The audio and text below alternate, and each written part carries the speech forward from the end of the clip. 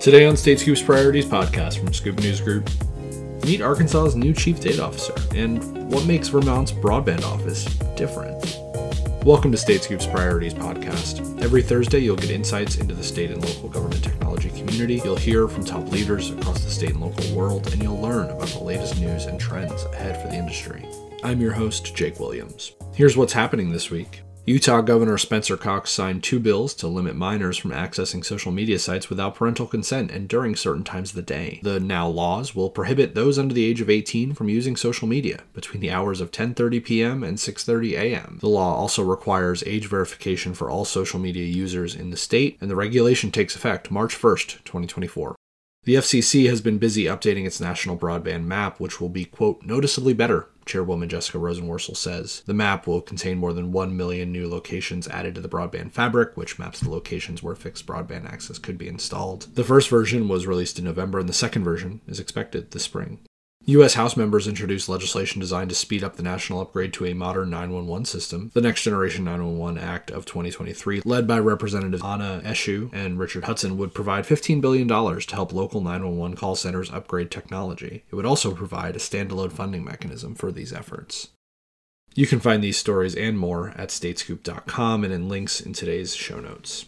Arkansas has a new chief data officer. Robert Mago stepped into the role earlier this month. He's replacing Josh McGee, who split his time between state government and the University of Arkansas. Mago is the first full-time chief data officer in the state. Mago tells State Scoop's Keely Quinlan how he got started in the role and what's on his to-do list. I'm probably the only one now that's been there from the beginning. Which actually goes back to 2015 when the legislature passed a nice piece of legislation kind of just identifying it's Act 1282 of 2015. It's like it's a good model for other states to kind of start with what are the problems. We're seeing duplication of data and efforts. We are not seeing the access to data that's useful to legislators or the executive branch or the citizens.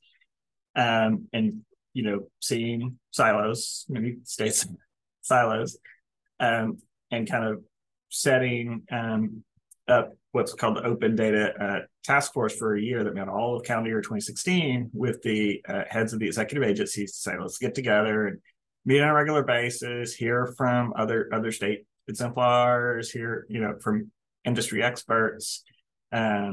Legislative audit did a nice study on the benefits of centralized state data warehousing and just came together to kind of put together an approach. And that's really what informed Act 912 of 2017, which established the role of the CDO, established the state chief privacy officer. We've had the same chief privacy officer the whole time, Jennifer Davis. It established the data and transparency panel, which sort of acts as our executive data governance board. So it's now expanded after transformation to the secretary designee of all 15 executive agencies, plus the judicial branch, and seats for the House, Senate, and governor's office. So it's that, and we meet quarterly in an open forum. And then, for especially early on when we were trying to establish a statewide data sharing agreement or figuring out how to do some more detailed things around governance, we would meet bi-weekly or monthly with smaller groups and more tactical groups. Gotcha. So, as part of the news release about your appointment, it stated, you're going to start concentrating on policy and lead the state's efforts to improve data structure, security, and data use. So, what's your take on where the state is going with some of those initiatives as it relates to data privacy and maybe the overlap between that and cybersecurity?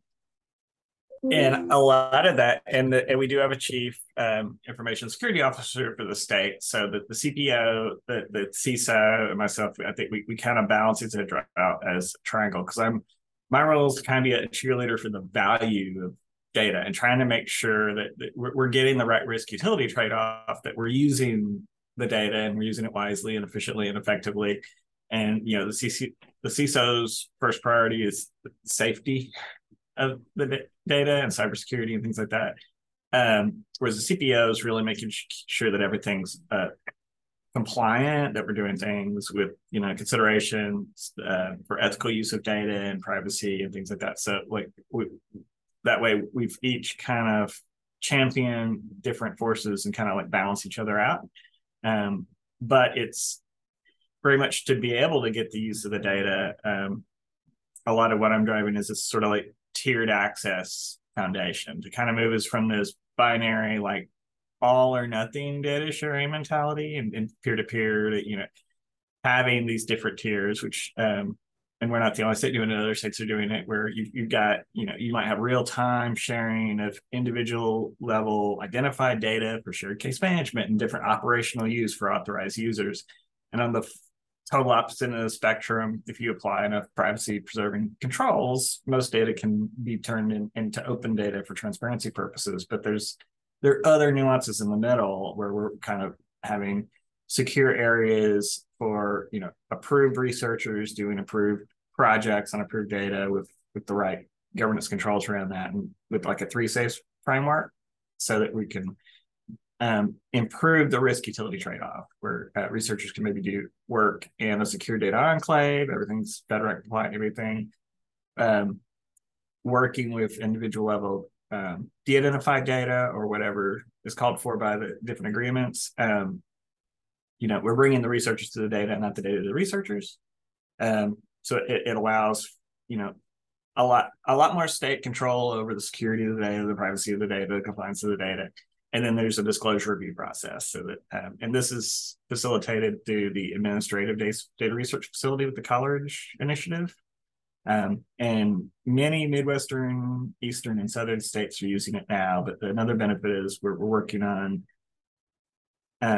sharing the data with standard layouts and building products, because then we can scale the products across states or repeatable research. They don't have to have access to the data, but if we're working off of standard data models, then code, an example, code for an unemployment to reemployment portal that was initially developed in Illinois got deployed to other states, so they could just use that. And now Arkansas is working on adding some enhancements to it. Wisconsin's working on adding enhancements to it.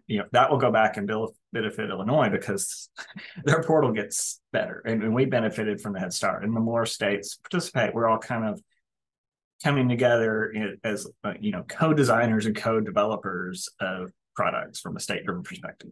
Granted, you've only been in the position a little over a week, but what has it been like trying to get, you've been, with the state for quite some time, so I imagine it's not that jarring of a transition, but, what's it been like? It's been fantastic. It has been a little bit of a shift. Fortunately, I've got the benefit of having 22 years working with the data and the people, and like the kind of knowing like the business priorities and things like that. But particularly, in my first day was the first meeting of the governor's workforce cabinet. So it's and then meeting with other secretaries, and additional acts have been passed and executive orders have come out. So really kind of focusing on that shift from foundation building to responding to our state's priorities, to leveraging what we have to be responsive to these emerging needs. Right. So to piggyback off of that, what are those emerging needs? What are those priorities that you're, excited to start focusing on? And they generally fall into our governor's very focused on workforce development, education, and public safety, which and there's workforce is a kind of key foundation across all of that. And so a lot of our initiatives are already kind of like focused on different aspects of that. The common thing across domains is making sure that we're supporting pervasive data sharing with security and governance with that tiered access framework. Developing trained communities of practice. So because if we have a safe environment, you have to have people that know how to use the environment to respond to state priorities. The data and the tools, like they need a trained community to use it. So constantly developing and delivering training classes to train state employees, which we're intentional about mixing across agencies and across states, and or mixing between state employees and higher education researchers, so that coders are learning how to work with policy experts and domain experts, and building relationships across agency and state lines and kind of building that network, because everyone's got different priorities and expertise. So the person who has experience that might really help you might be in Alabama or New Jersey. So then, just to wrap this up, in your opinion, is there an area in like public sector tech, specifically, obviously with data management, that you think needs more attention, or what are the emerging trends that you're seeing that you think are going to become more important as we move into the future? From a state CDO role, and this affects everybody. It's always been structured relational data, a lot of that, but there's this big shift going on right now towards skills-based learning and hiring. A lot of employers are taking credential requirements off of some jobs and looking at how to hire with skills, but most state data systems don't go down to that granular level. It's occupation, if that, and like a post-secondary credential, but they both represent sort of buckets of skills. And this is a global thing. It's not just the US. The European Union has named 2023 the year of skills, and it's, I think, it's policy relevant for every state to be figuring out how to do the blocking and tackling to support skills-based learning and hiring. And so it's going down to different grain. It's developing new data generation and sharing for today's needs. But it's also moving a little bit past our kind of standard, like relational structured data systems, because that's where it's kind of moving more into blockchain and like decentralized self-sovereign identity and things like that, things like interoperable learning and employment records. Interoperable being key because people move. And so we don't want to build bigger silos or state specific. So there's a lot of effort going on right now for states to be working together to kind of like co-develop interoperable standards so that we've got credit for prior learning and transferability across state lines, and kind of being able to have timely open, like linked open data on that credentials and assertions of employment or credential attainment or things like that are available to a broad array of public and private technologies that can easily be transferred across state lines. We're all speaking the same language, having that semantic consistency. And so that's probably one of our big key focuses for this year. But that supports a lot of, that's relevant to workforce development. It's highly relevant to education. It's relevant to public safety or even, social services. Robert Mageau, the new Chief Data Officer for the state of Arkansas. You can read more about him and the state's data efforts at statescoop.com and in links in today's show notes. I'm Jake Williams, host of Statescoop's Priorities podcast. Voting is closing soon for the 2023 Statescoop 50 Awards. Cast your votes now for the top leaders and projects across the community at statescoop.com/statescoop50 or at a link in today's show notes. Voting closes at midnight on April 7th. Vermont is taking a bit of a different approach to broadband than other states. Christine Hallquist is the director of the state's broadband office. She ran against Governor Phil Scott in the 2018 election. Scott appointed her to lead the state's broadband office in 2021. In the role, Hallquist says she leverages the state's communications union districts to bring a more community-focused approach to broadband expansion. She tells Statescoop's Lindsay McKenzie how she got into the role and what's coming next for Vermont broadband. I won't go through I've got quite a extensive career, but the appropriate and relative background ties with the fact that I became CEO of Vermont Electric Cooperative in 2000. And it was in bankruptcy at the time, and we started making some significant investments in technology and ultimately became an A+ rated company. And I would say credit that a lot to the technology investments we made, as well as the other financial changes we made. But as part of that job in 2003, the board of directors asked me to find out what we can do to get broadband to our rural Vermont customers, because Vermont Electric Co-op served essentially the rural parts of Vermont. And of course, since it's an elected board, that question was asked several times during my tenure there. It boiled down to the fact that these are really expensive areas to serve. And the reason they weren't served is because it costs so much. But in 2018, I left my post as the CEO of the cooperative and became the Democratic candidate for governor. And the platform was getting everybody connected to fiber optic broadband.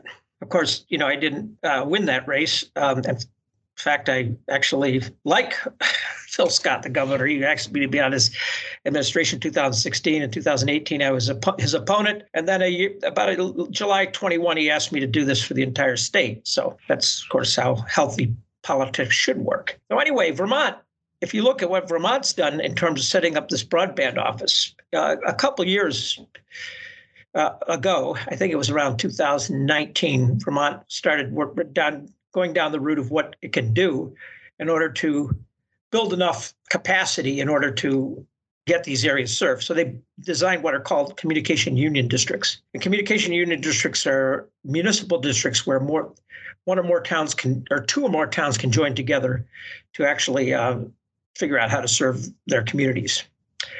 And turns out that was a really good idea. And today we have 216 of our 252 towns are now members of communication union districts.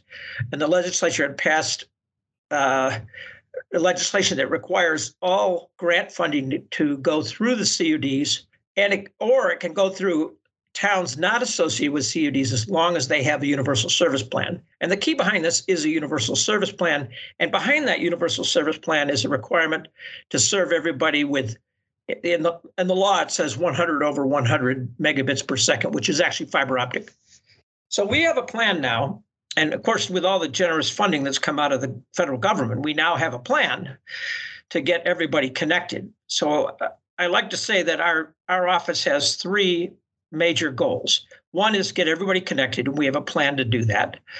Number two is make it affordable, and we're working on that. And the third is maximize positive social impact, and which that really relates well with the federal goals around equity. So if you look at the Broadband Equity Access and Deployment Program, equity is a key component of that program. Is that CUD structure pretty unusual? We're the only state that has this structure right now. The smallest, we have 10 CUDs. The smallest is now the Chittenden County CUD, which I think it's up to about 5 towns, but officially, actually it's 7 towns. Smallest is 7 towns. The largest is 55 towns, which is the Northeast NEK broadband. So so it varies in size, but it's related to the way it's been divided is the towns basically divided themselves up, and it's pretty much divided by density and character. For example, Lamoille district is one of the more denser districts, and it's smaller.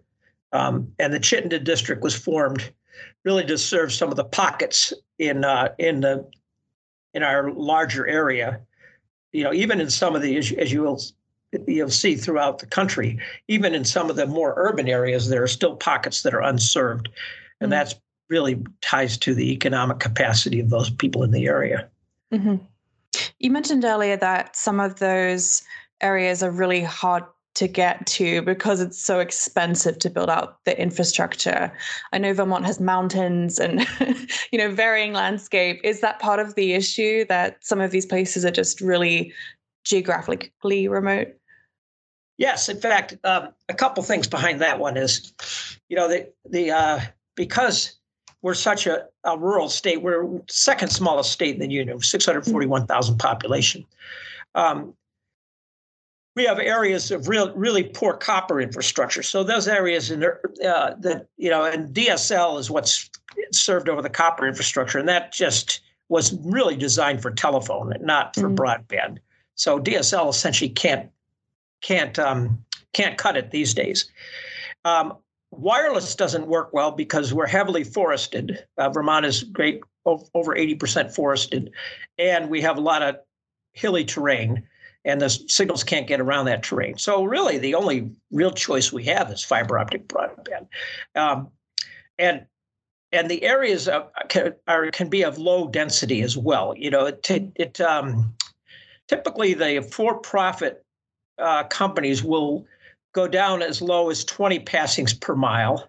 Some of them are getting down to 11 or 12 passings per mile because they have some federal funding through what's called the ACAM program.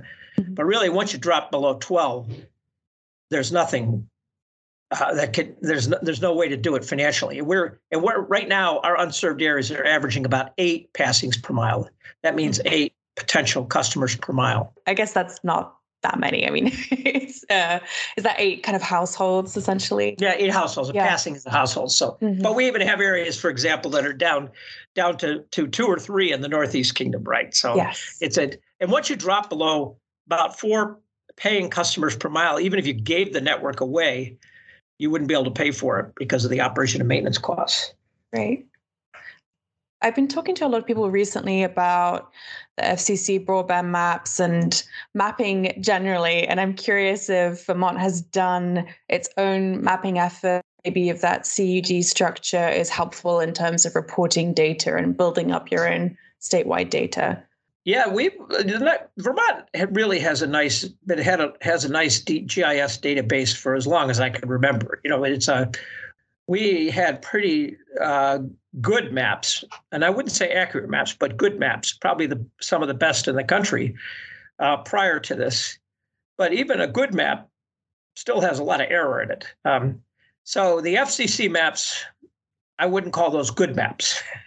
We look at. You look at 310,000 locations in Vermont. We talk about a population of 641,000, but there's actually 310,000 households. About 100,000 of those addresses we've challenged.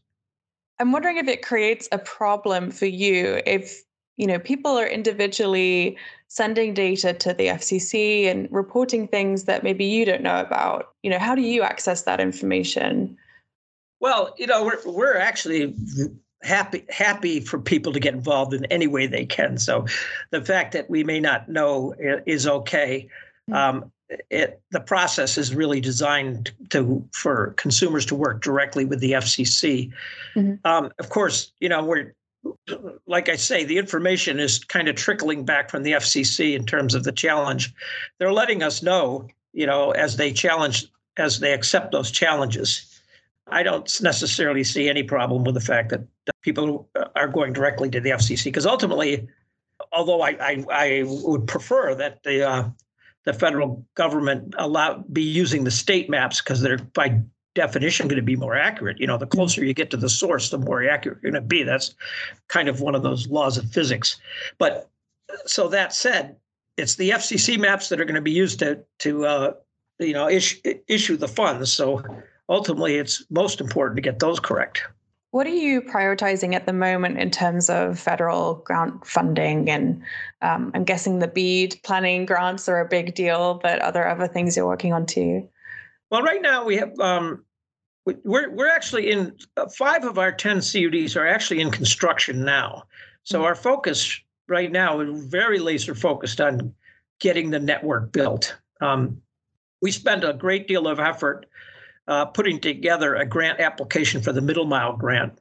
We submitted a $114 million competitive application, and that involved doing a statewide design with redundant rings internally and connections to Canada, Massachusetts, New Hampshire, and New York. So a lot of our work up to this date has been on the design side and on the grant, the grant development and grant administration side. But that was our focus for 2022. 2023, clearly the focus is on construction, and that's at the statewide level. At our office, our focus has now shifted to the planning side. We've done a lot of work in the area of the digital equity and the infrastructure plan. We put together an advisory committee of about 16 different agencies and organizations, and we're now putting out an RFP for some help on putting those plans together. From the infrastructure side, we think we're in good shape because by definition, these CUDs are reaching directly into the communities. Each CUD has a primary and an alternate from every town on its board. We're able to use that to reach right back into the towns. And it's been very effective. Because we've got a universal service plan to get every address connected, because we've got the communication union districts with representatives for every town, and we're starting construction, we think we're well on the way to meeting the goals of the BEAD infrastructure plan. On the equity side, of course, we're working hard on that side as well, but we've already had several meetings and are in the process of putting the RFP to write the plan. Mm-hmm. Could you tell me a little bit about like the profile of those representatives from the towns? Are they people with broadband expertise, or are they just, regular citizens who are interested in it? Well, what's really nice is we have about 428 volunteers on boards throughout the state. So it's really a nice effort. When I was the CEO of Vermont Electric Cooperative, I had a picture in my office of the first electric pole that was set in Vermont by the cooperatives in 1939. And it was about 20 men, women, and children setting a pole. And I was thinking to myself, those wouldn't have been an exciting time to live back then with that kind of focus. But we're doing that today. Across the state, we've got volunteers working on getting this network built. And there really are some really great experts, people who have been, top executives of telecom companies, financial experts. So for the most part, these boards there's a lot of talent built into these boards, because typically the person that volunteers from the community is the one that's underserved and the one that, has the most desire to get that taken care of. And that's, oftentimes it's people who are trying to do their work through telecommunications. I've heard a lot of states, I get the impression that there are states that are kind of struggling to do that community outreach. And I'm wondering if you think the model that you've created could be replicated. I mean, is it hard to set something like that up? Does it take a long time? Do you have any advice on how to reach into communities and get that volunteer effort going?